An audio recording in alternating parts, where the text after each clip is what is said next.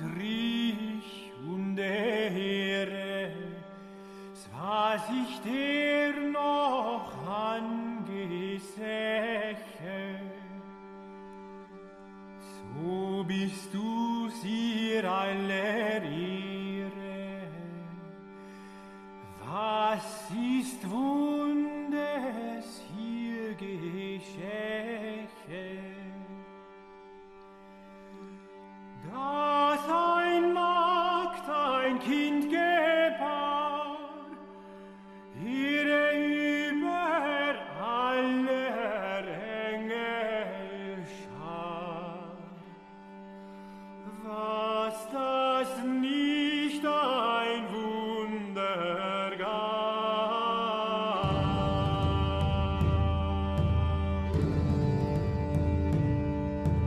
Hier ließ sich reine taufen, dass der Mensch. This is The New Right, a podcast for the lost arts, reclaiming the literary holy land from the heathen. This is Matt Pegas, And this is Dan Baltic. and we're here today with Zero HP Lovecraft. He is a writer who needs no introduction, a Twitter thread maestro, sort of the uncrowned king of frog Twitter, I would say. Now that I don't know if that's a title he would take upon himself, but now that at Bronze Age Mantis has fallen, Zero Or HP ascended. Perhaps Zero HP is pretty much at the top of the game for Frog Twitter. But more importantly, and why we have him on today, is that he is a writer. He wrote the Gig Economy. You've been writing for 3-4 years now, Zero. Starting with Gig Economy back in 2018. Famously wrote God-Shaped Hole. More recently, Don't Make Me Think. You are an experimenter with different forms and different, incorporating different elements into your work. Don't Make Me Think famously utilizes emojis extensively. God-Shaped Hole has these labyrinthine footnotes and links. Gig Economy incorporates a lot of screenshots from Twitter and 4chan. I just say this in case any of our listeners are not familiar with your writing, to give them an idea that you are, basically what would you say, science fiction and horror writer, and as well as an experimenter with the medium? I would say that's an accurate characterization of my work.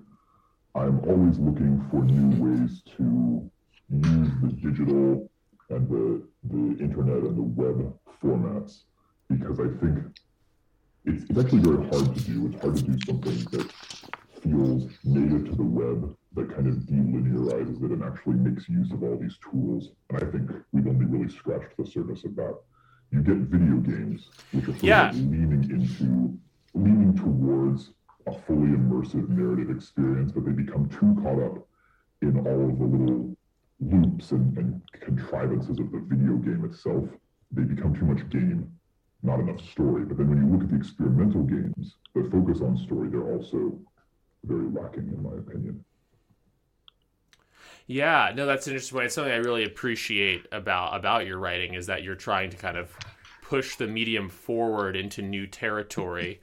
And traditional stories that don't experiment are all well and good, but there's something about, the fact that we're all very online. You're a very online writer, famous kind of first as a Twitter user.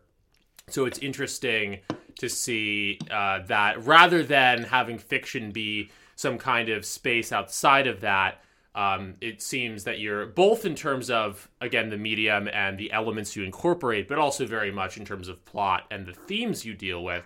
You're always allowing this digital world we inhabit to enmesh your stories, and you confront both the problems and also just kind of the silly little things that being online means constantly in your work. And I think it's one of the things that gives it a lot of value and will, it will make it something that I do think people will read in the future, because it's it tackles the issues and just the fabric of its time in an interesting way.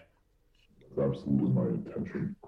I've been thinking a lot lately, about what to write next. So some viewers may be familiar with the Passage Prize, which I think was kind of a big event earlier this year. And that was a very educational experience for me. And I think I've commented on it. I've talked about it a little bit elsewhere. But in some ways, I'm still processing like what that meant. It's very there's so much data there. I literally read over 400 stories of by other people in this space, and in some cases, and I don't mean to sound like, some people may think this sounds arrogant, and I don't mean it that way, but many of these writers actually look up to me in some sense, I think, and that's quite apparent when you read what themes they choose and what narrative devices they choose and so on. Right. And so seeing that reflection almost, not just of my work, but how those ideas are present in like the larger culture of Frog Twitter, it gives me a lot of pause, and it makes me think about, in a sense, what's left to say on some of these themes, because like we all get it. The internet depersonalizes you and derealizes you, and it enables these sort of strange forms of mob tyranny to start to pull you this way and that. And you become a very, very moralistic, but also performatively moralistic person. So, you can kind of endlessly walk back and forth in that rut of like, okay, I find this digital niche, bacteria grow there in the form of these like moralistic mobs, and then they crucify me.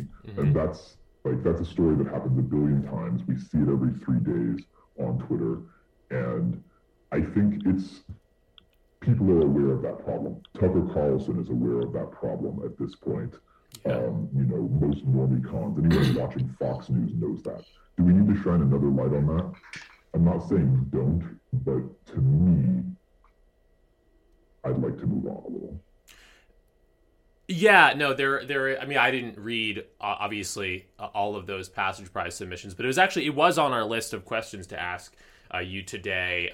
What that experience was like, because you've probably, on this pod we talk about cultivating, the literary scene that we're part of in our corner of Twitter, and I think with really beyond a shadow of a doubt, you have read more work from this corner of Twitter now post Passage Prize than anyone, probably like 10 or 20 times over, which gives you, pretty unique insight into, what our guys are thinking about, so to speak. And, what are the themes that they keep coming back to? And you've already answered the question, which is basically this theme of the internet and the potential evil lurking in the internet, was very much the focus on a lot of the submissions. I would say so. I mean, I sort of mentally put them in a few different categories because there was a lot of that. There was a lot of kind of what I call pod life stories or eat the bug stories. Yeah. And I mean, it wasn't even that many. I think if you the numerator of that was probably on the order of 30 or 40 out of 400. So it's less than 10%. But it's still probably the single largest category of the submissions also that are even really worth dwelling on. Like a lot of people tried, and I respect them for trying, and I think everyone accomplished something just by like putting something on paper, going through the motion of submitting. That is it can be personally a big deal, even if the work itself is not a big deal, if that makes sense. And yeah. Oh yeah. No, I wrote a novel that not a ton of people have read, but like I think definitely getting the work out there as kind of lib and psychiatric or psychological counselor as it might sound, I think that there is something very therapeutic and good about just writing. So I definitely don't think I think it's good. I think it's a really great sign that so many people submitted stories, even if most of them aren't going to make it into the the final work, it's a sign of health in a way for our scene that there's this many people who want to write creatively. But yeah, I'm not surprised that pod living was kind of a recurring theme. Dan and I had to ask you, do you think? I mean, is that could just be partially the after effects of COVID, right, or the lockdowns? Maybe that's just kind of what's on people's mind. Yeah, COVID made pod life very salient to a lot of people. I think that's absolutely true. But it's also just like a very obvious projection. Like, you see all these things going on, whether it's the completely astroturfed media blitz to try to get people to eat more insects. Now, I don't know, you've probably seen it, the current thing is that all of these food processing plants are being burned, arson. There was a plane crash into one, boiler explosion. Just far too many to be coincidence. This has happened in the last few days. This is like... I just tweeted about that, actually. I said the seed oil revolution is upon us because they crashed into General Mills. Is someone trying to start a food shortage, or is this actually like anti-xenoestrogen activism? I sort of hope it's not, but maybe it's based to destroy a potato chip factory. Please do not commit any violence to anyone who listens to me, ever. Yeah, no, well, I think any scene is going to have their recurring themes, and the same way that if you had some woke writing competition, I'm pretty sure probably more than 10% of the stories would be these kind of identity-laden, here is my trauma, this is why it's Whitey's fault type stories. Look at the young adult novels, and it's like, we almost couldn't parody the things that they're publishing. Yeah, I mean... I'd say there's so many criticisms one could make of woke stuff, but honestly, one of them that even transcends merely political concerns is that it's incredibly repetitive, and the whole economy and that creative field has been created around like sort of pimping out your trauma and your trauma porn and identity porn, basically. So compared to that, if we have about 10% of submissions to Passage Prize were about the same sort of speculative pod living scenario, we're not doing too badly if that's 10%. Plus, I'm sure a lot of those stories, as repetitive as maybe they would get after a while, I'm sure a lot of them are good as well. So yeah, I think a lot of people also wrote, and this was across every category of story that I saw. Many people they're really writing television scripts or movie scripts. And I don't necessarily discourage this. Like, there's a place for that, and I think it'd be amazing to see more of our guys having an influence and a presence in film. But it's just it's so much bigger and more expensive and more complicated, and none of it can be done anonymously. It's very hard to make a film anonymously, basically impossible. Yeah. Oh yeah. So you see a lot of that. A lot of people who I think they're more comfortable or more inclined towards like the medium of television or movies. And to me, this is always a little bit of a mismatch for a writing competition, but that's also my own like pretension as someone who's more interested in the literary. No, I hear you. I mean, I'm someone who's delved in both like screenwriting and novelistic writing, or not novel, you know what I mean, prose writing. And yeah, I do think there is a significant difference. I think both are good forms of writing, but I do think there's a kind of stripped down screenwriting style that can really showcase a person's imagination and perhaps even their visual imagination. But I think like the type of writing that you do, for example, is very much a cut above that, because you create.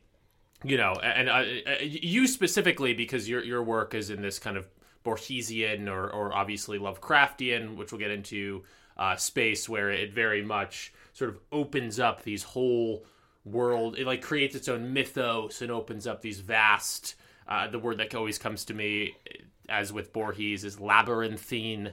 You create these worlds, which is very much a feat of a certain kind of prose writing. There's stuff you can do with prose writing that you can't do, obviously, when you're just kind of dictating like a movie you're seeing in your head, so to speak. Well, I think crucially with prose writing, you have potentially complete control over the manuscript.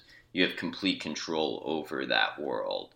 Whereas with screenwriting, you are writing something that a director is going to take, is going to cut from, is going to adapt, and the actors will interpret the lines as well. So, I mean, that's one of the reasons why I've written a novel also, and why I love prose writing, is you're the god when you are writing prose. True. Yeah. You know, you hear people say, become ungovernable. This is a meme you see all the time. And I think as a writer, my goal is to become unfilmable. I want things to possibly be captured in that medium. Yeah, I mean, I'm trying to think it's always an interesting question with any writer, I think. What would the 0 HP Lovecraft movie look like? And I think it's basically unfilmable. I think my initial thought would be, I mean, there's a reason there's never been like a Voorhees or even real, I mean, there's the reason there's never been a Voorhees movie. There's never been a good Lovecraft interpretation on film, I don't think. They made a show called Lovecraft Country, which seemed woke and horrific. I don't know if you saw that. I didn't see it myself. Anyhow. But you know, there is one Lovecraft movie which I think is almost perfectly true to his vision, ironically, because it has nothing in common with the original text.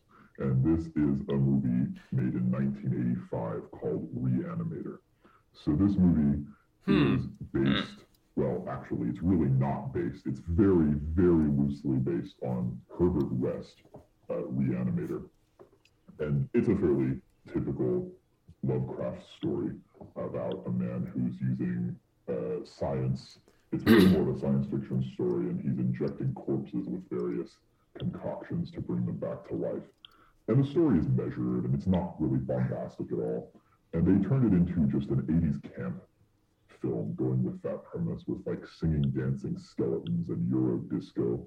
And although it has nothing in common with like the cosmic horror of Lovecraft, my cosmic horror when I watched this movie almost perfectly captured the emotion. Yeah. I think that's what it'd have to be, is kind of some sort of outside the box encapsulation of the spirit of Lovecraft's work or of your work, because textually you're not going to capture that on camera. That would be interesting to see someone try, but actually a more serious answer to that question is you've probably seen John Carpenter's The Thing in 1982. Now, that is a true Lovecraftian story, despite not being written by Lovecraft. Sure. But it deals very much with the themes of the outside, something that really can't be quite articulated or comprehended by human intellect. So I think that gets better closer than anything that's based on his work. And bonus, there are no women in this movie. That's always a good sign. Event Horizon, also very Lovecraftian. I enjoyed that one quite a bit. Yeah, I heard you, I think on a different podcast, maybe Aaron McIntyre, describe that as pretty. And I know that you've often said that you're not the connoisseur of horror that some might think you are, but you obviously do have some thoughts. And I heard you say that kind of horror that you just described as being contained in John Carpenter's The Thing, and by extension also Lovecraftian horror, is a sort of right-wing horror because it deals so squarely with the notion of something from the outside. And in the case of Lovecraft, in the case of The Thing, it's something very much outside, perhaps even something from another dimension, as is also the case in your work. It deals with something outside. You know, the fear comes from something outside coming in, something invading. You've described that as a certain right-wing horror, so to speak. I guess I'm just asking if that resonates, and if that's kind of one of the reasons you identify with Lovecraft as both a horror writer and as a right-winger. Yes, I mean, so I really, and I've told people this before, I really did pick this name as a joke. Like, it's a funny before and after, right? He's Lovecraft, but with 0 hit points. That's really the idea. Yeah. And people sort of imagine that, oh, you named yourself after Lovecraft, you must be some like deep aficionado of his work. I really like Lovecraft stories. I've read most of them, I think, and a few of his letters. But I know 3 or 4 people who've gone way deeper on that. He's one of those writers that he's one of those writers that it seems like there's always a bigger aficionado out there somewhere. There's always someone who's read all the letters. I do really admire his mysticism. Absolutely. I think he kept a dream journal, which isn't that uncommon to do, but he kept a dream journal, and he would always try to draw from his dreams and the things he'd seen in his stories. So some of his stories are very short, and many of them do have this dreamlike affect where you can tell he saw this in his sleep, and he was very sort of in tune with those imageries. I have been taking a lot of glycine lately, which gives me very vivid dreams. But I'm looking for those useful Lovecraftian moments, and I don't think I'm doing a good job of finding them yet. Yeah, I can imagine it's a bit of a spirit quest and a challenge. This was not on our outline, but I just thought of it now in how you were describing Lovecraft. I'm not sure if you've you probably have, because you've spoken a lot in a lot of places about a lot of things. But are you a David Lynch fan? A little bit. I can't say that I've seen all of his movies, and some of them don't maybe resonate with me quite as much. Not that I dislike them. I am a huge fan of Blue Velvet. I think that's one of my favorite movies that I've ever seen. And the character played by Dennis Hopper, just an incredibly memorable villain. So I really like that quite a bit. For sure. Yeah. No, I just brought Lynch up. It's funny, we were just talking about Dennis Hopper on our last episode with Howling Mutant, so a little synchronicity there. But I just bring it up because I think Lynch also falls into that category of someone who kind of starts from a place of mysticism or even literally his own dreams and lays them out. But on that note, I definitely wanted to ask, I have a number of sort of maybe philosophic's the wrong word, a number of sort of headier questions dealing with mysticism to some extent that I wanted to ask. One thing that I really struck me kind of reading and rereading your work in prep for the conversation today, and I know you've talked about this elsewhere, is both that you're influenced by Lovecraft, but perhaps even more strongly influenced by Borges. I reread The Gig Economy in prep for today's episode and was really struck. You've said that the structure of that story is sort of like the Call of Cthulhu, the Lovecraft story, and that you have a protagonist who begins to slowly research a topic and slowly but surely finds that there's some broader conspiracy behind it, and then there's a somewhat horrifying conclusion. That's all very Lovecraftian. But then the part in the middle, which obviously ties in with the end as well, where the protagonist basically uncovers this old book which predicts the gig economy that the story is about, the day job. People who haven't read the story should, but basically the story is about people who complete these inscrutable, bizarre, neat type people who complete these strange tasks through like an app or through Reddit or something, where they're earning little bits of money to do inscrutable tasks. And then in the gig economy, your protagonist finds that there's this ancient book which sort of predicted the economy that would later build up around this very online economic reality. That is all very... The book element struck me as being straight out of Borges and straight out of the Tlon Uqbar story. So I guess the question I had in mind, or I guess more of a comment, is that you sort of thread the needle between Borges and Lovecraft very well. I don't know how often they've been written about in the same sentence as being similar, but to me, my impression, and I'm curious to get your thoughts on this. My impression is that Voorhees and Lovecraft have quite a bit in common, in that even though one is a horror writer and one is a writer of a much more, I don't even know how you describe Voorhees, but he's not a horror writer. He's more neutral in what he presents. He's not trying to scare us per se. He's philosophical. I think he's very metaphysical. With Borges, he talks definitely a little bit in a few places of what he calls a sacred terror. So a sacred terror is the fear of God in a way, not the fear. Now, the fear of God, that's an interesting phrase. When we talk about the fear of God, we don't mean a visceral, like horror movie horror, right? It's not the fear that you feel when your life is threatened by a monster or a serial killer or something like that. The fear of God is a very slow and subtle and all-pervading fear. It's the fear that you feel when you walk into maybe a giant cathedral and you hear the echoes and you see the ceiling is so far away, and this sense of space arrests you and gives you a sense of transport.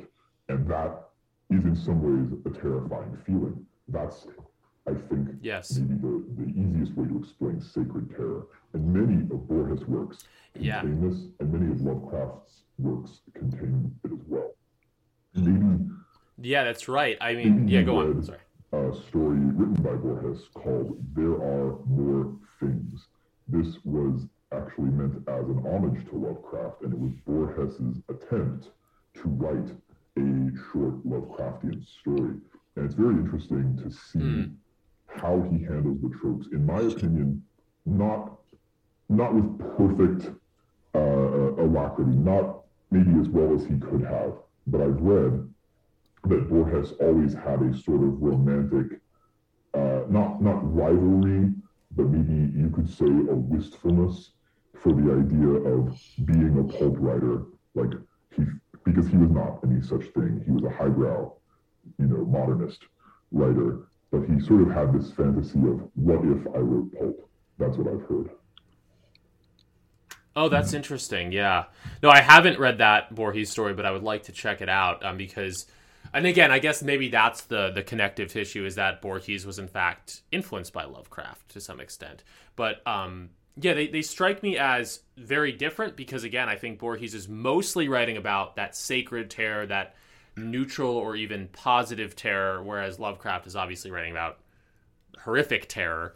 But nevertheless, maybe there's some overlap between those two things, and both of them, and this is also how one of the ways I would describe your work, both of them open up these whole entire worlds and dimensions with their writing. So I think there really is something aesthetically similar about them, even if the genre is technically a bit different. And the way I would describe that, maybe a little bit too reductively, is that it's the aesthetics of mystery. It is their work is inflected with a sense of mystery, a sense of horrific mystery for the most part in the case of Lovecraft, and I think a sense of sacred mystery in the work of Voorhees. I have not read all of your work, Zero, but from what I've read, you seem a little more on the Lovecraftian side of that equation. You write about very horrifying conspiracies and mysteries and sort of satanic influence behind things. But I guess if I can ask this question without sounding gay, the question is, do you believe there are actually, regardless of if you believe, because it's not necessarily about what you believe in your personal life, but could you imagine writing about beautiful mysteries or that sacred terror? Because correct me if I'm wrong, but a lot of what you've written about is about something very bad lurking behind things. But could you imagine yourself writing about something a little more Borgesian, something good, or some kind of godly, sacred terror behind things? Does that make sense? Yes. Well, so in my opinion, it's much harder to write such a thing. Actually, it's much more difficult, and there are elements of real negative terror, you could say, in Borges. I think most of all of his story the blue tigers, or maybe, well, in the blue tigers, he finds a collection of stones which are without number. That is, the number is completely dynamic. Every time he looks at them, every time he counts them, every time he tries to weigh them, they're always different, they're always changing. And this is a theme you see in a number of Borges' works. Also in the Book of Sand is about a book of infinite middle. It has no beginning and no end. Every time you turn to open it, you turn to a different page. You can never find the same page twice. And so the book, the Blue Tigers, and there's a number of other stories on this theme, they all explore the idea of the info hazard, which is a piece of knowledge that sort of breaks your mind because it ruins your ability to believe in anything rational, in anything logical, in a consistency to the world. And this is another sort of point of commonality between Lovecraft and Borges, is that, so in Lovecraft, it's almost become a joke. It's like, well, if I saw an unnameable cosmic horror, I would just comprehend it. And I've seen this tweet do like numbers a couple of times. People will say that. And it's like, oh yeah, just comprehend the cosmic horror, sure. And that's fun. But if you really take the idea seriously of something that actually is incomprehensible, something that really breaks your mind, it's very hard to give that vision. And I think you do find that in both places. As far as like writing about those beautiful, beautiful horrors, I think maybe that's a lifelong quest for me. But it's very easy to find all these dark and awful things around us. And what I will say, again, at the risk of sounding pretentious, is that I try to arrive at those things via negativa. That is, I don't know if you can really name the beautiful and the good, but you can say a lot of things about what it isn't. Yeah. I mean, I think even in Lovecraft, I get that a little bit. I mean, maybe I'm crazy. Maybe I'm looking for something that's not there. But as a fan of Lovecraft, they're almost... I find it perversely comforting sometimes to delve into that depth of darkness. Because I think probably for the reason you said, it's hard to name, let's just say, it's hard to name God. It's hard to name the divine. But, I am someone who believes in some version of the divine that I don't think I can name. So if I'm not going to name what it is, naming what it's not, or naming the God-shaped hole, shall we say, naming the counterfeit things that it isn't, can be a way of gaining some kind of understanding. I think that is kind of a sort of esoteric interpretation of like what could be the positive upshot of a certain kind of horror. Absolutely. Yeah, no, that's interesting stuff. I mean, I think there is this interesting, I don't want to use the word dialectical because I hate that, but like there is this kind of interesting slippage when we're dealing with the notion of terror. Is it the sacred terror, or is it the profane terror? Is it the actual terror? There is this kind of weird relationship between both the fear of God and I don't know, the fear of Satan, or the fear of actually bad things. You can kind of speak about both at the same time in a sort of interesting way. You write about the King James Bible as kind of one of the foundational works in Western literature, as kind of this act of, like, I don't want to say myth making because that sounds too inherently atheistic, but you've basically written about it as like one of the founding texts in the Western canon, and sort of this text through which a lot of our maps of meaning, to put it as Jordan Peterson might, are rendered. And I think I'm speaking abstraction here, but I'm going to go for it. There's something to that notion of myth making. And in Welbeck's book about Lovecraft, he describes him as a purveyor of myth as well. There's something about that notion of when you're writing literature that has that character, that profound character of like prophecy and of like you're kind of trying to describe the world in as big a picture way as you can, where you end up dealing with both kinds of terror, I guess, some kind of fundamental notion of terror. I'm kind of rambling here, but does that resonate at all? So the King James Bible is really one of my favorite things to read, and I read it often, and I think that the language therein is incredibly beautiful. Even if you completely disregard sort of the narrative level, which I don't endorse doing, but even if you just look at the language of it, it is worded, it is written so wonderfully, and partly this may be an artifact of just that it's old and it exists within older modalities of writing, but there's also this kind of strange otherworldly quality to it, because it tried to preserve in some cases the Greek phrasing in the New Testament, for example. And so there are turns of phrase that aren't really native to English, they're actually more native to Greek, but they've been reflected in maybe a non-standard way. And it just gives it this very this very otherworldly quality. So I find it's always just a joy to read from the King James Bible. And when I think it should be read slowly. I think, it's funny enough, most people would probably not care for an anecdote about Christopher Hitchens, but I always sort of envied him because he got to pace in the library in Argentina, and Borges demanded, maybe not demanded, but he requested, he said, because Borges was blind, he said, could you read to me from Kipling? This is wanted. Please read Kipling to me. I am blind. I can't read it myself. And so he did. And Borges said to Christopher Hitchens, he said, no, too fast. I need smaller sips. And so I will read just a little bit at a time, and try to let those words really wash over me, because I think you have to have something to say as a writer. You have to have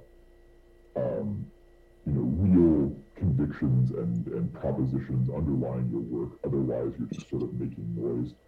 But also, I am incredibly concerned with the beauty of language, and with each sentence, really. I think you have to be a lover of words and the way that they fit together and the way that they sound in your mind.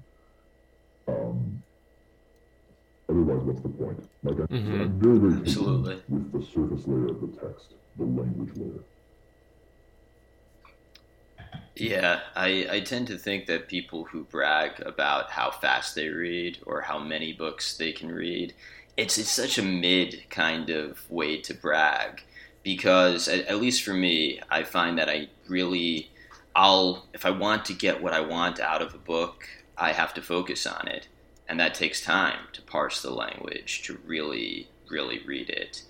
And to kind of, it's great if you can assimilate all of that very quickly, but I would say that that's pretty rare. And generally, if you want to get real, you really want to get something out of a text, you have to spend time reading it. Yes, absolutely. Yeah, no, and I think especially in terms of reading the Bible, and I admit I think my copy of the Bible is not the King James version, so I should probably, I don't know. I gather King James is the one that's obviously the most respected by U0, but also in general I've heard from other literary type people that is the most beautiful translation. But yeah, with writing like that, I think it is so imbued with meaning and symbolism that slow is really the only way to go. On the Bible, I have a little bit of a handicap when it comes to this, because unfortunately, growing up, my parents and my church asked me to memorize. They made me memorize a lot of Bible verses, but They made me memorize the New International Version. And I carry a tiny bit of resentment about this because I often get the verse wrong in my head. And when I say wrong, what I mean is I get it out of the NIV, and then I have to go look it up and find the KJV version in order to feel satisfied. And I wish I could just, fix that somehow, but I can't. The NIV is burned in there forever. Oh, I mean, yeah, if you memorized it when you were before the age of 15, it's never going to leave your head, I don't think. Exactly. I mean, I find that even with music, music that I knew at that time, I know every lyric, unfortunately. and stuff that I like a lot more now, it just stuff burns itself into your mind at that age. Yes, I'll never forget the lyrics to Jay-Z's Big Pimpin'. A true modern classic. Yes, no, that's the kind of for me. It's like Justin Timberlake's "My Love" or something. It's not. I'm not proud of it, but yeah, it's stuff that you hear at 12, and it burns its way in there. But to redirect a little bit, I had another question. It's sort of about the themes in your work. As you are you're a big BAP fan, as we all are, but I think you would be one of the first people perhaps to call yourself a fellow traveler of BAP. And one of the things I kept thinking about while reading your work was your stories are different, but I do think the kind of evil that you describe, the kind of problems that you describe in the world emanating from basically AI and some kind of basically from AI and the internet and some kind of shady, nefarious purpose there behind. It struck me, and let me know if this resonates or if it's a little bit reductive. There's a section in Bronze Age Mindset where he famously talks about AI as a sort of golem for the nerdy, brainy type humans. That AI is this kind of thing that they conjure up and cling to as a way to feel stronger at the expense or against, as a sort of, in a Nietzschean sense, as a way of sort of resenting the world and resenting the strong. They create this AI golem to counter vitalism. And I wonder if it struck me that your body of work sort of could be interpreted as a total fictionalized sci-fi horror exploration of what the creation and effects of such an AI golem might be. Does that resonate, or am I being too reductive? No, the idea of the golem is obviously a very, very old one, and I always think about the Sorcerer's Apprentice, particularly. The idea that you summon this creation. It's not a man, but it's in the shape of a man. It does your bidding, but then it turns on you. This is a very, very old story, and it's quite a good one. And there is a lot of room for play and for variation on it. I go back and forth on AI. It's such a fascinating field, partly because it's developing so rapidly, and every year it seems it performs new feats that are just that should be scary. Things that should be scary, honestly. You have probably seen DALL-E, this new AI. Well, it's been around for a little while, but it recently had a big splash where you can say a phrase to it like, an oil painting of a duck shooting an AK-47. And it will do this. It will literally generate a picture of a duck holding an AK-47, and it will look like an oil painting. Like, it can get style, it can get semantic content. Now, they're very, very careful about who they let play with it, because my guess is it can go off the rails pretty badly, as all of these AIs tend to do. Oh, there was something trending on Twitter yesterday where it painted a trans computer programmer or something. Actually, funny enough, I think it was a transgender computer programmer who asked oil painting of a transgender computer programmer, and it produced a very, very accurate image. And no one was happy about that except for me and some of my friends. But the fact that this is possible, and some people I think are blown away by it. Some people have this AI fatigue. It's just like, well, yeah, of course I can tell the magic pocket mirror to draw me a picture, and it does it very well. It's almost, people almost take it for granted. What I think is more terrifying, and for some reason no one feels this, I don't see very many people who really seem to feel this. Palm, which was another recent one that Google sort of quietly announced, they've figured out how to take something like GPT-3, which is this huge generative pre-trained transformer that can create very lucid paragraphs. And there's some argument over what it's really doing. Is it really more of a search, or is it really more of a generator? But the thing is, it has this dream logic to it. Like, it can't really hang on to a coherent thread for very long when it writes. So, but better than you'd think, better than you'd expect. And I think people who haven't ever tried to work with AI don't understand how monumental of an achievement it is. But the built on that, but it uses this idea, I forget what they call it, concept chaining or something like that, that suddenly this newest iteration, it is able to hold a coherent sort of set of concepts in its working memory and talk about them in a way where there's a through line from the beginning to the end. And this is a very subtle change, but it feels like now, without any awareness, without any awakeness or consciousness, perhaps, that's another debate which has no answer ever. It feels like it could reason about things and probably produce very meaningful conclusions that a person could read and say, oh, that's true. And because it can do it so fast, and because it can comprehend such a large body of text, it could probably produce novel conclusions. I think that Paul might be the bigger breakthrough versus Dolly, but you won't hear about it because it's not as flashy and it can't make funny pictures that mock its creators. Actually, one more on that. Have you heard about the microwave that tried to kill? No, the microwave who tried to kill. No, I haven't. Real. If you don't watch Morning TV, probably you would think I'm making it up. But you should go look this up. So some fellow attached one of these AIs, it was actually a GPT-3 instance, to a microwave along with a voice transcoder and a microphone, and he made it so that it could talk back to him. So he could talk to it, the AI would talk back, and it could also control the microwave.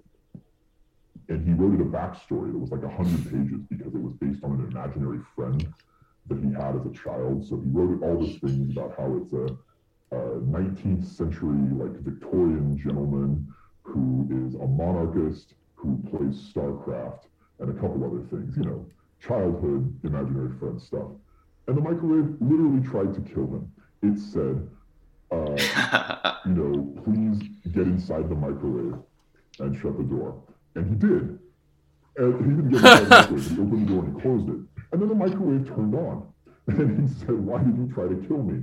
And they said, well, you abandoned me for 20 years because he wrote this backstory and he told the AI it was his imaginary friend, that he hadn't seen in 20 years. And it was like, why did you abandon me? Why did you leave me in this void? That's why I tried to kill you. You betrayed me. That really happened. And Christ. And there's no way that AI really thought that, right? Like, there's a level where definitely it didn't think in the way that you or I think. Oh, it didn't feel the sense of betrayal. It didn't think, oh, he left me. But somehow the words all lined up and translated into actions, and the microwave thought it was going to kill him.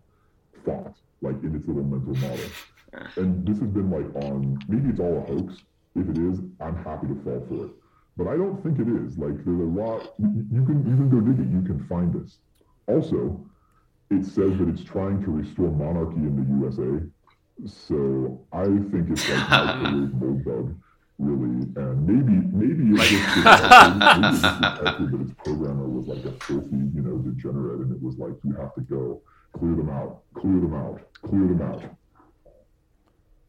Yeah, I mean that. I guess that could be a positive interpretation of an AI takeover. I was going to say something a minute ago that was like, I'm less worried about AI in the Stephen Hawking sense of it's going to kill us all, as I'm worried about what people are going to try and do with it. But I guess if microwaves are trying to kill people, then maybe we should, in fact, worry about AI in that very direct way of what it will do to us.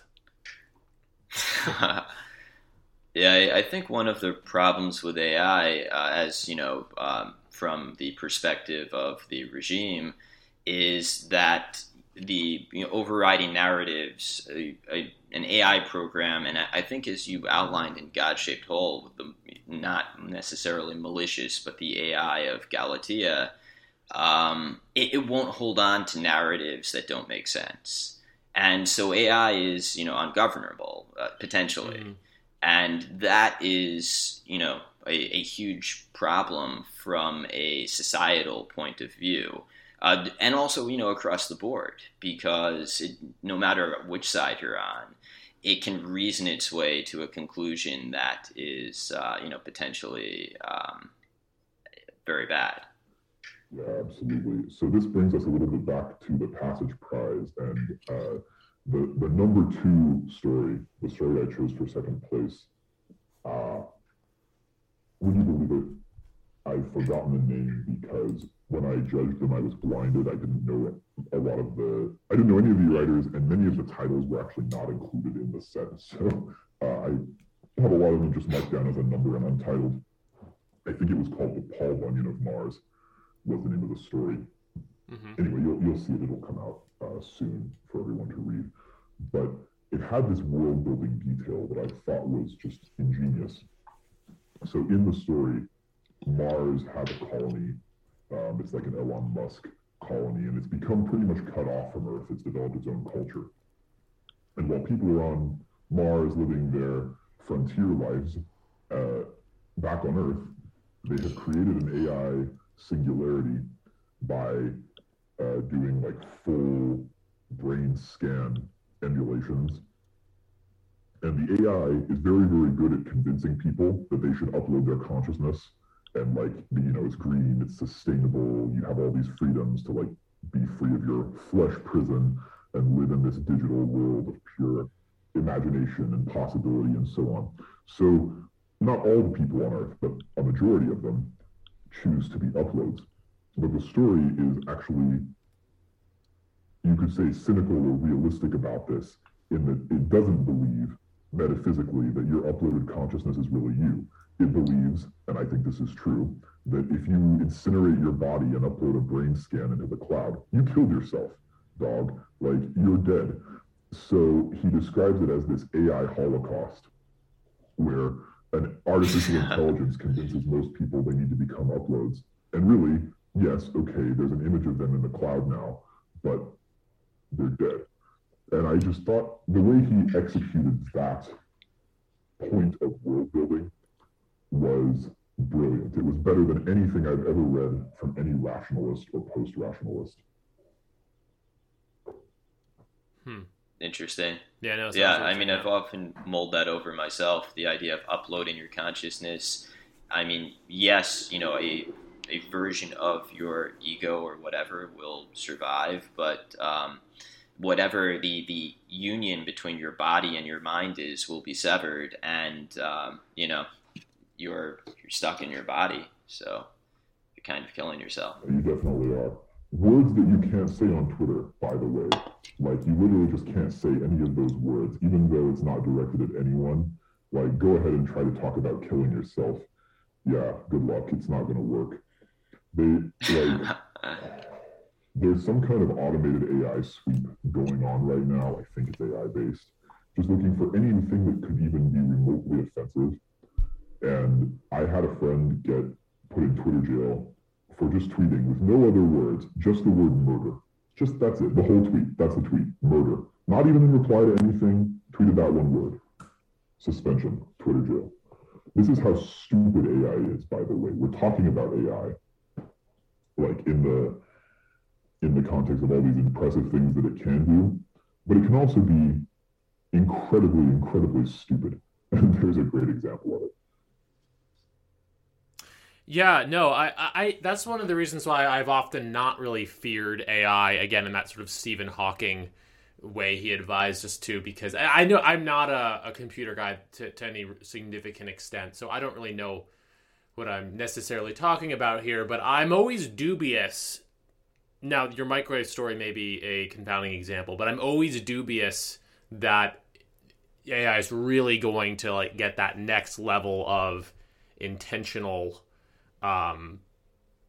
action. Although I guess maybe it doesn't need a higher consciousness to create a lot of damage. So maybe that's a false comfort. But basically, my impression is, I don't know. I don't really believe that. Personally, I don't believe that computers are going to be able to gain consciousness like you or I have.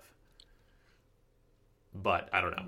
I don't think so. Obviously, I don't know what that means. And even if it were possible, we would never be able to know, because consciousness and qualia and subjectivity is an entirely interior experience. And unless someone can come up with a new physical paradigm, like a new material scientific paradigm, that's somehow able to apprehend this interior phenomenology, you'll just never ever be able to know. You can't really prove that I'm conscious of it, and I can't really prove that you're conscious. Right, of course. Oh, yeah. You take it on faith. Brain in a vat. You can see and hear, and you're seeing colors and hearing sounds the same way I am. It's extremely likely that we are, but you can't prove beyond a certain shadow of a doubt. And with AI, we'll literally never know, absent a new revolution in physical science.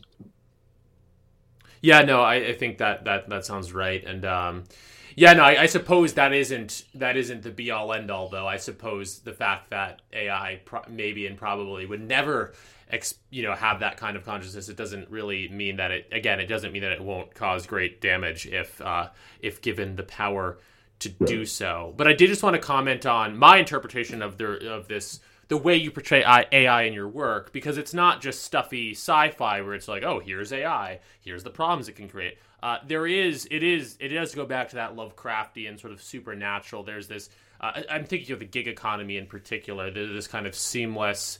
One thing I really enjoy delving into, and I hopefully am interpreting it right. You take the notion of the internet and of AI as a potentially demonic force.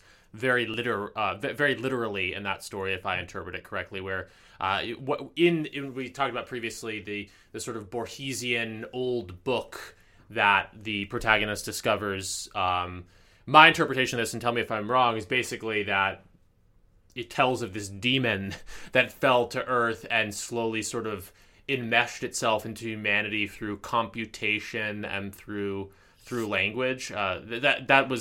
That struck me as kind of the wavelength of evil you were talking about there, and perhaps by extension in your other work. Yeah, I think that I'm very interested in the idea of computers, the internet, AI, all as sort of portals to a different dimension. And you can take that more literally or more metaphorically. There are other ideas that I've sort of tried to explore in that space, but it's trying to find a way to do it that isn't completely clunky and that isn't completely predictable, I guess. After a while, you become your own trope, and then everyone's like, well, your stories are just like this, and they are, and you can't fight that. But, yes. No, they're not clunky, and I really, really enjoy the sort of seamless interweaving of science fiction with sort of demonology almost, and it makes a lot of sense. Spoiler to our listeners, we're trying to have a default friend on soon, and I know she writes about a lot of things, but one thing that I'm interested in talking more about with her is she has this notion. It's not her notion, but it's a notion she's interested in, that when you try to describe the internet, you end up describing something that sounds a lot like what would be called the astral plane. I mean, it's this non-physical. I mean, how could you describe it as anything but, if it itself is not spiritual per se, it has all of the characteristics that any preceding generation would have described as spiritual. Maybe spiritually negative, but nevertheless spiritual.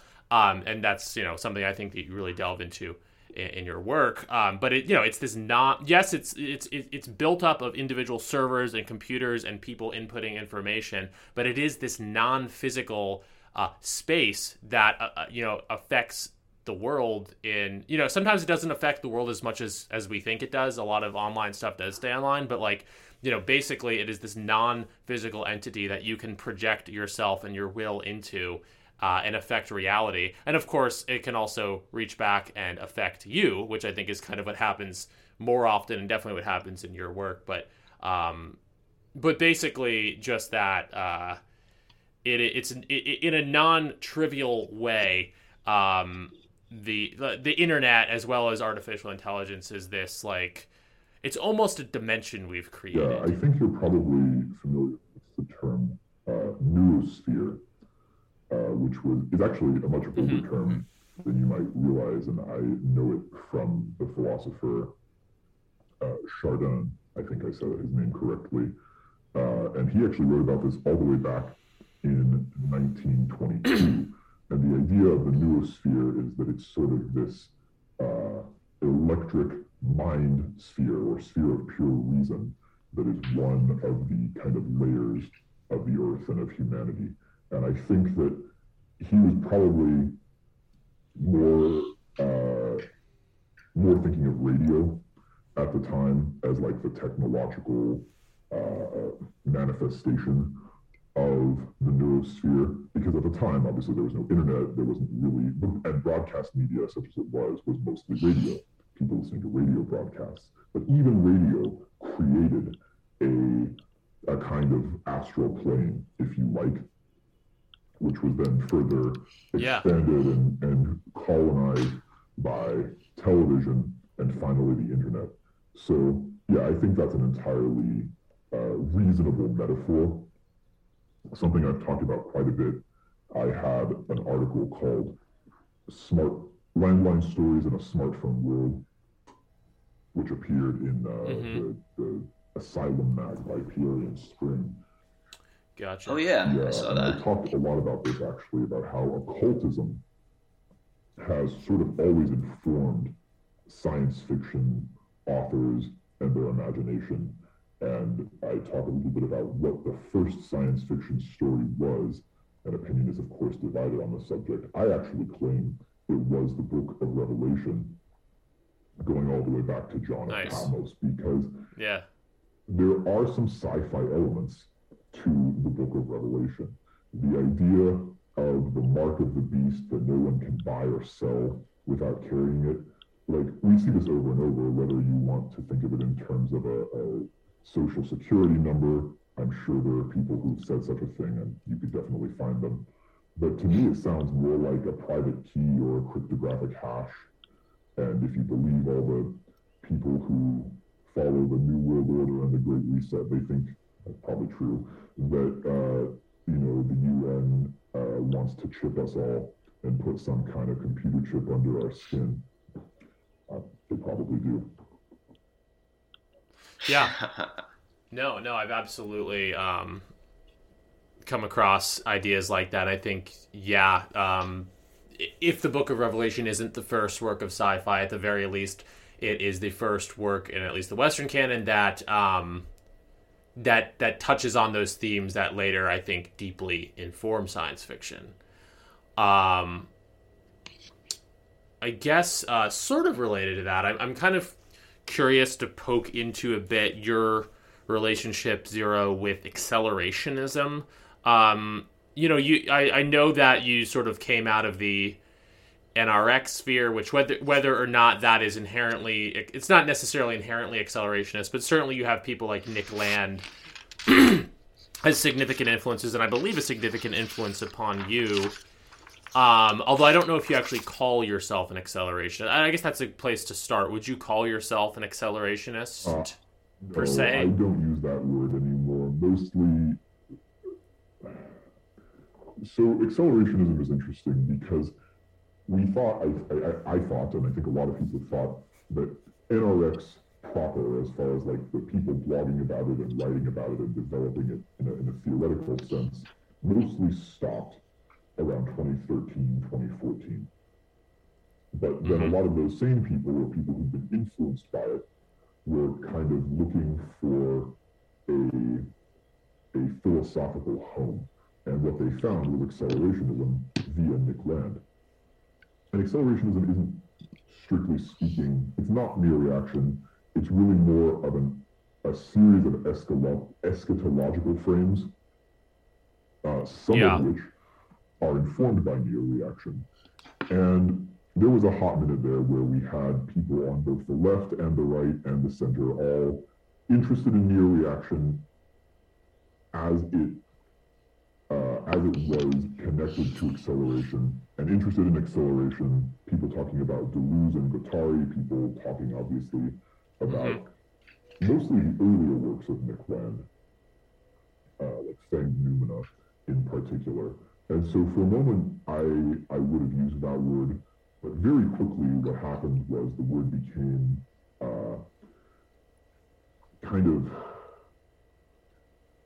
people started to interpret it in a very different way, which was not in this withdrawn and anti-humanist and philosophical sense where you're looking at what is the end game for techno-capitalism. Instead of that, people started taking it to mean, because this is just what the word sort of implies, that anything that anything that brings the collapse closer, this hypothetical idea of a collapse, where after that we can all have a glorious communist revolution or a glorious AI singularity or whatever it is. There's this idea of collapse, and there's this idea that accelerationism is anything that's going to immanentize that eschaton. I don't think that it's meant it in that way, and I don't think that most of the people that you would cite as accelerationist thinkers would see that. But very quickly, that's what the word came to mean. And then you had, I think, some probably deeply MK like mass shooter use the word accelerationism in his manifesto that was definitely written by him. And immediately it became this term that you probably didn't want to go anywhere near, because now it doesn't mean a philosophical meditation on techno-capital eschatology. Now it means extremist nutjob terrorism. And I have no interest in that at all. Yeah, right. Of course. Yeah, well, needless to say. Say that over and over. But, just because you can never be too careful. Right, of course. But, with accelerationism, I'm definitely familiar with that very crude interpretation where it's like literally go out and just start throwing rocks at wind. Now, our Mike Ma kind of writes about this, I think, a little bit jokingly. But I'm familiar with that crude interpretation of just like create chaos and destruction for its own sake. I think, so I kind of at some point was like, distancing myself a little bit mentally from accelerationism, so to speak. And I would never have called myself an accelerationist. That being said, I think where it's the most interesting is when you kind of use it somewhat descriptively rather than prescriptively. It's not about, you creating the accelerationism, but there is a sort of, especially with the internet, there is a baseline acknowledgement that we are in a world that is accelerating. In terms of the internet, it's basically communication is on this fastly accelerating wavelength, where the way that we connect with other people is, compared to even 10 years ago, it's always on this acceleration wavelength. So I think that understanding that, not necessarily endorsing it, because you have to create your own, I guess, for lack of a better term, morality. You have to find like peace within your own life. You can't just like jumping into the void is not a good life choice, shall we say. But nevertheless, there is a void that feels as if it's accelerating. And I think that there's like a descriptive rather than prescriptive accelerationism, where you are, rather than like a Benedictine option, like going off, living on your own and just trying to escape it all, where you're instead considering, how do I situate myself with regard to this accelerating void? How can it be, how can it be utilized even, cautiously, and obviously not endorsing violence, needless to say. But Do you get what I'm saying? Where there's like this acknowledgement that we are living in this kind of like in your work, you know, communication technology has made certain things much faster. I don't think this can be denied. Obviously, we're here now talking on Zoom and posting, and all of this is very fast. I can talk to anyone anywhere in the world instantly, pretty much. So that has gotten a lot faster. And as we become more connected, we can spread information a lot faster. But I do think there is something to the sort of Peter Thiel critique as well, that even as our communication technology and our internet technology has gotten much better, a lot of other real world things have maybe decayed. Like our skyscrapers, for example, are mostly not as tall as they used to be. And there's a few exceptions in maybe Dubai. But certainly in America, we don't build them as tall as we used to. And I'm supposed to believe that's for like environmental reasons and not because like someone wants to show that their dick is bigger. I don't believe it. I think the will to show that your dick is bigger is much stronger than the EPA. So I think I think our skyscrapers would be taller. Our jets have gotten slower. They retired the Concorde jets. No one builds fast jets anymore. In some ways, the technology has gotten more efficient. That's true.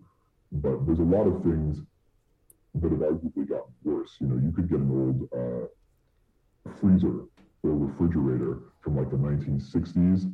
Maybe your parents have one, still going. But you buy a freezer now, do you think it's going to last 50 years? I don't. I think it's going to last 10 at the most. So definitely there is this acceleration and there is this technological development, but I think that collapse is also a continuous process. And I don't have an answer for that, but both things are happening at the same time, and it's good to be aware of both. Yeah, with regard to Mike Ma, and kind of an aside, Ma did the cover art for what is your NFT book called again? They had no deepness or Mike Ma did the cover art for that, right? Yeah. So no, it looks great. So I gather he is a friend, and we're definitely a fan of him here on the pod. But our first episode was a review of Mike Ma's books. Right. Yeah. I consider everyone in this sphere to be my friends, but I confess I don't have like a much of a personal connection to the man. I respect his work, certainly. I appreciate, our collaboration, but it's not like we've sat down for a long chat. Oh yeah, I mean, he hasn't sat down with a long chat with most people. He's kind of a man of a degree of mystery. Though if he's listening to this, he's absolutely welcome on the pod anytime. But we did want to. You've read Gothic Violence or no? Oh, okay.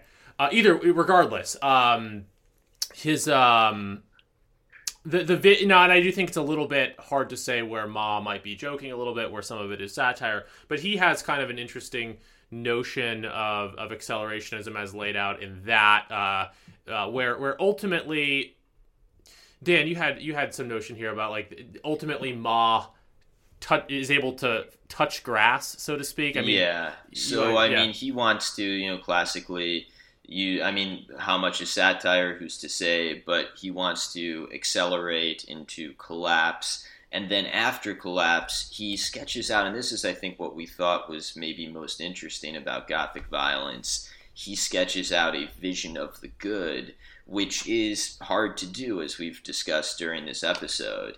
It's ineffable in some ways, but his vision is actually Amish people. And a sort of a real, communities organized around physical labor and autarkic activities, self-sustaining. And his vision is, I guess, maybe some sort of neo-Ludditism. And and that is something that we kind of drew a through line in reading God-Shaped Hole and indeed the Gig Economy, a kind of through line to outside of, because in God-Shaped Hole you use the mask, the interface, but outside of the interface you see the real world, and the real world is full of horrors, but also potentially full of beauty. And that kind of like visceral that touching grass, that visceral relationship to the real world, that is something that we thought might be shared by you and Ma. So here's sort of I have a lot of respect for people who want to sort of return to nature and return to like these older ways of living. I think that anyone who wants to do that and sincerely make that undertaking, good for them. My hesitation on it is that you can be as Amish as you like, but there will always be people out there building killer microwaves and all these sorts of things. So if you sort of abandon technology, if you abandon the machine, a very reasonable and in many ways laudable impulse, then you're sort of at the mercy of the other people who haven't done that. And the Amish are able to exist for the moment because they mostly keep to themselves, because there's not a lot of profit in appropriating their land and their resources and such. But if for some reason the regime decided that it did want all of their resources, all of their land, all of their children, which it very well might, then they would have very, very little that they could do to stop it.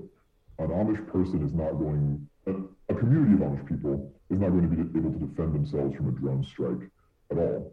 And if someone comes in and says, you know, we demand that you trade with us, we demand that you send your children to our schools and all this, then they don't really have any leverage there.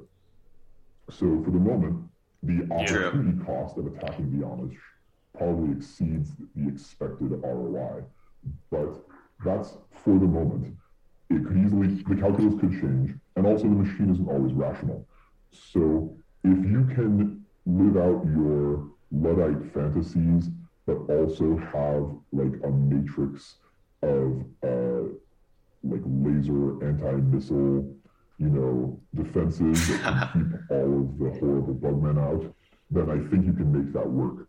But unless you can find that kind of synthesis, it's probably a fine short-term strategy. It's a very dubious long-term strategy.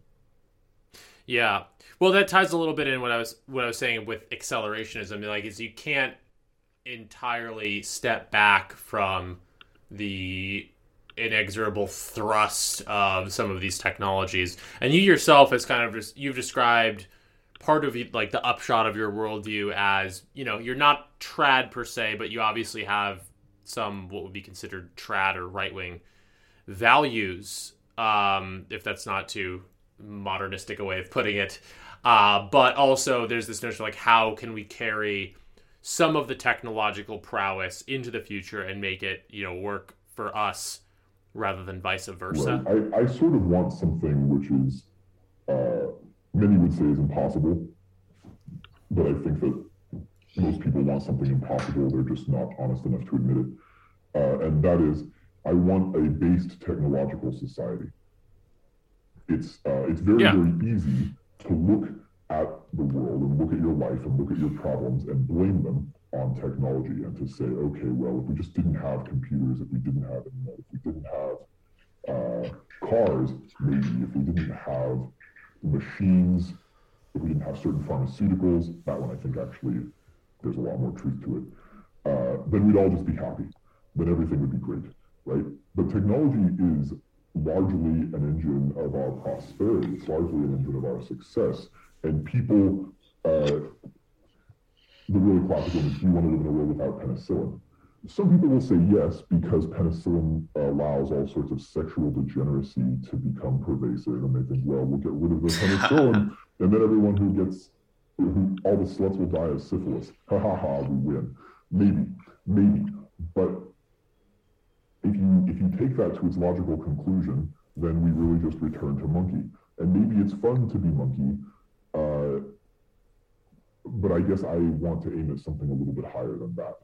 I want Oh, the sure. No, synthesis yeah. of the monkey and also the machine. I think anyone who's really thinking would agree. I think people who think Return to Monkey, people who advocate that are probably just saying it performatively. Yes. Most of us would not have a lot of fun. Exactly. What were you going to say, Dan? You wouldn't think that they should be mutually exclusive because, as we mentioned, when AI just lets itself run, it becomes pretty fucking based. So technology actually should be based because it is about optimizing efficiency, and the various regime ideologies are extremely inefficient. I mean, it's only efficient in preserving regime power. And a true technological society would optimize efficiency, and that would involve promulgating so-called based values. What if I told you that the microwave's creator wore a little hat? Would that change your opinion of the calculus of the microwave? Don't answer that question. I don't know if that's true, by the way, but this is sort of the circle of it, right? It's like you talk about technology becoming based. Well, how based is too based? What if it becomes Uncle Ted? And it there's a certain optimality of basedness in our AI, perhaps. Yeah, you don't want it to get away from you. Yeah. Another notion from the Mike Ma book, Gothic Violence, that I wrote a long Substack post about, called, he has a section called The Renaissance of the Ritual, where he sort of talks about reclaiming, as we talk about on our pod, reclaiming the literary Holy Land from the heathen. There's this interesting little subsection in Gothic Violence where he talks about the notion of reclaiming ritual, basically reclaiming spiritualism from the sort of bad faith, speculative Freemason types behind the modern world. There's this Ma section in Gothic Violence where he talks about basically reclaiming some of the themes you were talking about earlier, reclaiming that sense of mystery and that a notion he calls like white magic. Section that really spoke to me, and it strikes me that could resonate a bit with your work as well. Not only sort of reclaiming technology, but even reclaiming some, the way that you write about some insidious spiritual force that might manifest itself through technology. There are, and I think that our sphere is, there has to be some kind of hope for this in our sphere because we are very online. Some notion of reclaiming some of the more esoteric and perhaps even spiritual dimensions of the internet for good and to use them for our purposes. That's another notion in Ma, and I don't know if again, your work more deals in the more horrific side of things, but I think that something like your Twitter feed or BAP's Twitter feed is case in point that there is some kind of notion about how we can kind of get ahead of and utilize the power of the internet, utilize the power of memes. Definitely happened in 2016, and I think there's some kind of potentially hopeful vision there if that resonates. I think there definitely is. It's like one of the big debates is always, are we winning or are we losing? And again, this is a lot like the question of, are we accelerating or are we collapsing? Both processes are happening in parallel, and I don't think it's really clearly a binary. We talk a lot about, I actually encounter this all the time. So are we fighting a culture war? Is that just a made-up term? Is a culture war a winnable thing? And if so, how do you win it? And some people think that it has to be this kind of like spasm of some kind of Night of the Long Knives or something like that, right? And I don't think so. I think that if you're trying to change culture, what that means is you actually have to change, not everyone because that's impossible, but each individual in the society has to move. That's what it would mean to change culture, to win a culture war. Literally, every single person has to have an exposure to our way of thinking at the very least, And many of them have to have a change of heart. And that's not actually as difficult as it sounds.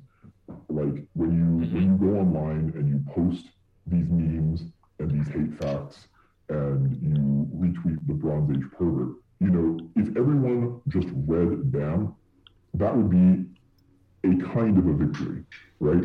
People talk about the 500 names. People talk about all these sort of fanciful notions, some of which one should be careful what one says about this. But there's a very real way that just seizing a piece of the mimetic and the media territory and existing and saying what we believe and what our values are is a very powerful thing.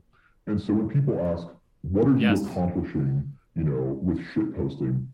Well, look, by myself, I may be a single twig, but together we all form a mighty faggot. And that's why we have to keep posting. I'm sorry to be crass. No, that's hilarious. Yeah, no, and you've as well as anyone I've heard, you've really, you know, talked about BAP as a great ringleader for this and the way he kind of asserts a positive vision. And I certainly get what you mean. It's basically partially just a question of willpower and a question of collective, you know, sort of unity of pushing forth and an alternative vision that can just genuinely outcompete by being more appealing than what is out there in the mainstream, for lack of a better term, or the mainstream left, or the, you know, the progressive normie reality of day-to-day culture. I think it can be outcompeted if it is presented in the right way, and some of us, you know, are very good at presenting that aesthetically. Yes, exactly. And our goal should be to cultivate more people who have that ability. And that's why I think it's very important to do things like create these sort of art exhibitions or contests, to publish Absolutely. more things that just create that cultural presence and log the left. Yeah, no, Passage Prize was definitely a great step in that direction.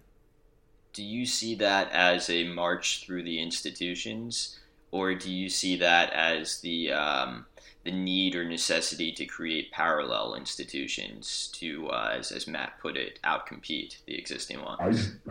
I mean, I think we should try both strategies, and ultimately, probably both will feed off of each other. Let me give you a great example. This is a little thing. This is a really little thing. But 2 days ago, a new emoji for Binance came out, and it looked like a swastika.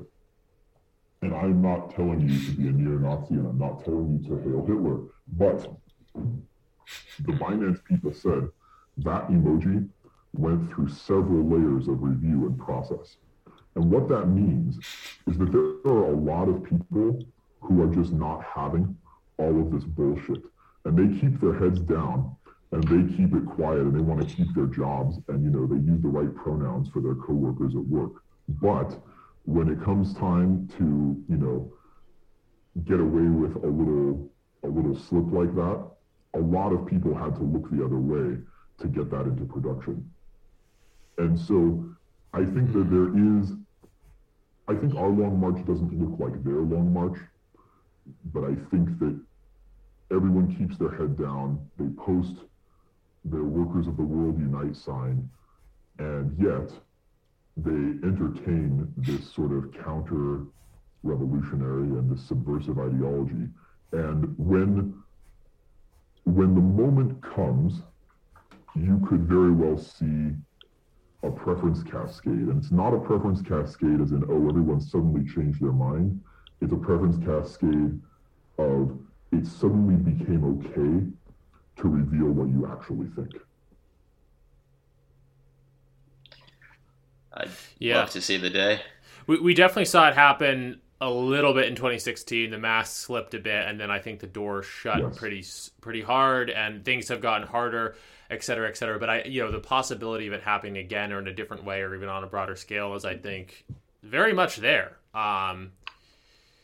There's definitely challenges and difficulties. A lot of even the most optimistic people like BAP, kind of predict things will get worse before they get better. But nevertheless, I think there is cause for hope. And this might be a good transition to just ask like a couple kind of current events type questions. If you do you need to be anywhere, Zero, or you have a little bit more time? Give you 15 more minutes, if that's okay. Perfect. Yeah. Dan, you kind of wrote some of these down. You want to ask Sure. about one of the big ones, and we were happy that we have you on show so shortly after this, the Vanity Fair article. What is your sense of is it the DR breaking through? Is it a chance for the DR to become subverted by the mainstream? Because this is probably one of the first articles about our guys, and some of them are guys, some of them, whatever, but which was not condemnatory. It was clear that the author, the journalist, was trying to hype, and that's a vibe shift, as they say. This being the article that references the Yorvin and such. You saw that? Absolutely. Yeah. Believe me, I am online. I didn't really read the whole article. I skimmed it a little bit. You could always criticize these things, and I think what you see whenever anyone comes out of a space and achieves any measure of notoriety or prestige, you see a lot of people who might be broadly sympathetic still sort of start ankle biting and say, oh, well, why'd they put that person in there? And what they're really saying is, well, why didn't they come to me? And a lot of people, even on our side, they sort of long for to be interviewed by the New York Times, or to have some kind of glowing legacy press presence. And this is embarrassing. I think our stance on the legacy press should mostly be post-feet, get the hell out of here. Not completely, but mostly. But if you look at a lot of the people who were mentioned in that article, there are, I don't really want to name anyone, there are a couple of people that I would certainly not choose as representatives of what we are doing over here. And there are others who I think are very much acting in good faith and who should be. And whatever people think about Curtis Yarvin, is he... Let's not get into that discourse. There are some legitimate criticisms of Curtis Yarvin, but he's also an ideal person to be a sort of emissary to the left and to the normies and the mainstream culture in many ways. Yeah. I agree, yeah. I also think even, this I may differ from some people here, I'm also not 100% married to this opinion, it just always struck me. Even when there's some, and again, I don't really want to name names, I'm not really worried about offending these people, I think Dave Rubin gets a name drop in it, we don't really like Dave Rubin over on this Twitter, but even within that, I actually think there is a power to that. When the lines between really normie not even conservative necessarily type people, and some ideas from our sphere, when those lines are blurred, that can be a kind of a cultural battering ram. I'm not saying it can also be negative. Interesting. Yeah. Try to pull the ladder up. Basically, you can tell who's your friend and who's not by who punches right. If someone comes on and they stand up and they disavow us in a hard way, if they try to make it they're the ones coming up with the ideas, they're the ones who are the mover here, the thought leader, the person who's really got these right-wing notions, and it doesn't get any further right than them. If someone basically acts like there's no one to the right of me, then that person is not our friend. And a good example of this would be known homosexual James Lindsay. James Lindsay absolutely punches right. And so and he was not in that article. That's good. But then you look at someone like Alex Kashuda. I've never seen her punch right. She just doesn't do it. Once by accident she did, once or twice. Yeah. Look, we're all human.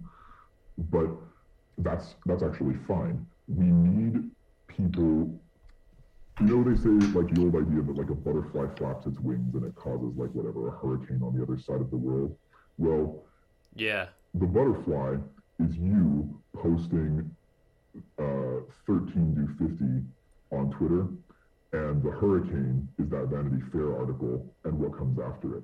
So I think that as long as you keep that connection alive, as long as like the sort of very hard right elements are still heard by those popularizers, then it's all good. Yeah. I'm proud to say I am blocked by James. Damn right. Damn right. Yeah, no.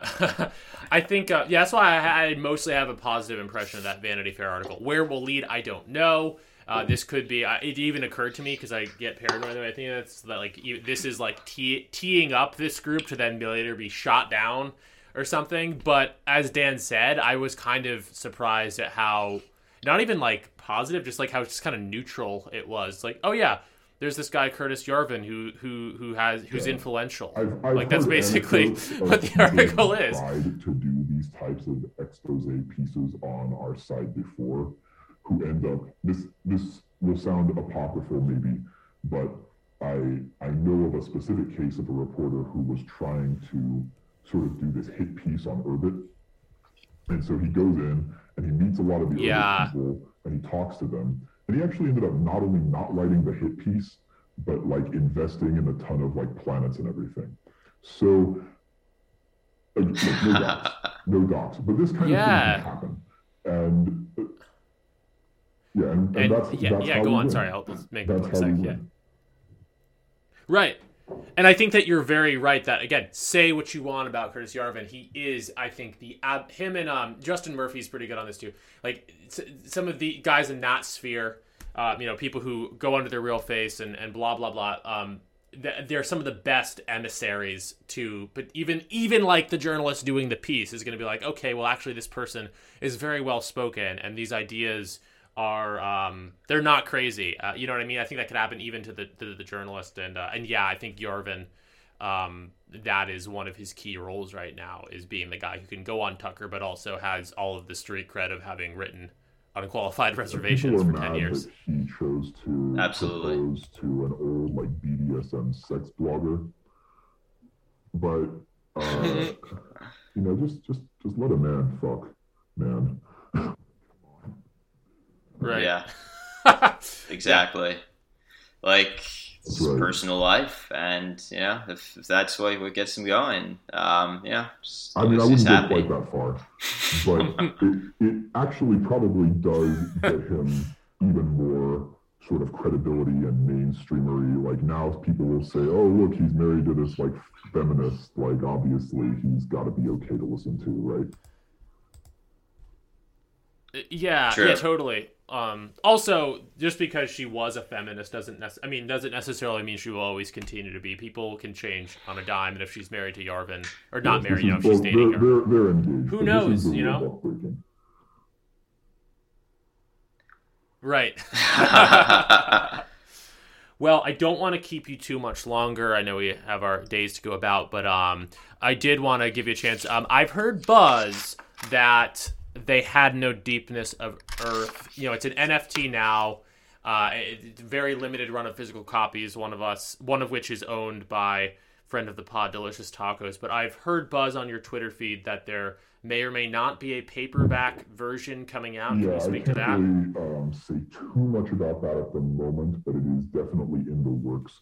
One of the things we didn't want to do was announce it or promote it until people actually received their physical hardbacks from the first batch. And the reason for that is that sure. There were some delays in the production, some delays in the shipping, and I don't want to look like a person who is going to go back on a deal or who can deliver, and I don't want to like violate that trust. Like, oh, he's grifting us. We didn't even get our hardback, and now he's trying to sell a paperback. I want to avoid these questions. But now I think the majority of them have gone out. I think most people have gotten their copy. So yeah, I don't have too many details at this time, but that is something that will be happening. So do keep an eye out. Good. Yeah, no, I look forward to it. I as someone who reads your work online, it'll be cool to have a physical copy. And maybe this is something you can't speak to, which I 110% respect. But I know that some of the writing on your website is going to be in it. Maybe some original writing as well. Can you speak to the contents of the book, or is that under wraps? So I never wanted to make a physical book. To be perfectly honest, it's not something that I was hugely interested in. Though I'm very proud of it now that it does exist. But for me, I'm very happy to just live in a digital space and have everything be free. And I don't particularly want money out of this. That's not why I'm doing it. That's not why I'm here. So people asked me for a long time if there would ever be a real book of my writings. And finally, I sort of bit the bullet and did it when I found a fit that was like right for what I wanted to do. So the contents of this book are most of the stories that I have on my WordPress, as well as some short essays that sort of talk about the project, bookend the work, address some little notes or concerns or things I wanted to share. So those little essays are not currently available anywhere but the book, because I wanted to keep something, I wanted to hold something back so that the book feels like you're getting something new. But all the stories are the same as the ones on the WordPress, minus a couple that I didn't feel were good enough. Got it. And does this include Yes. God-Shaped Hole, Gig Economy? Yes. And the stories are okay, in great. Yeah, that I published them, which I thought was a fun way to do it because it kind of traced my own journey through the space. Yeah. Oh, I think linear is the way to go with these things, because you can see the voice kind of develop over time. But anyway, I will look forward to that. Yeah. Just because I know our listeners will be interested, when does and probably many of them already know the next round of Passage Prize? When is that coming up? I mean, I think it's a once-a-year event. So my guess, and we don't have anything finalized yet, is that you could start writing now. Nothing is stopping you.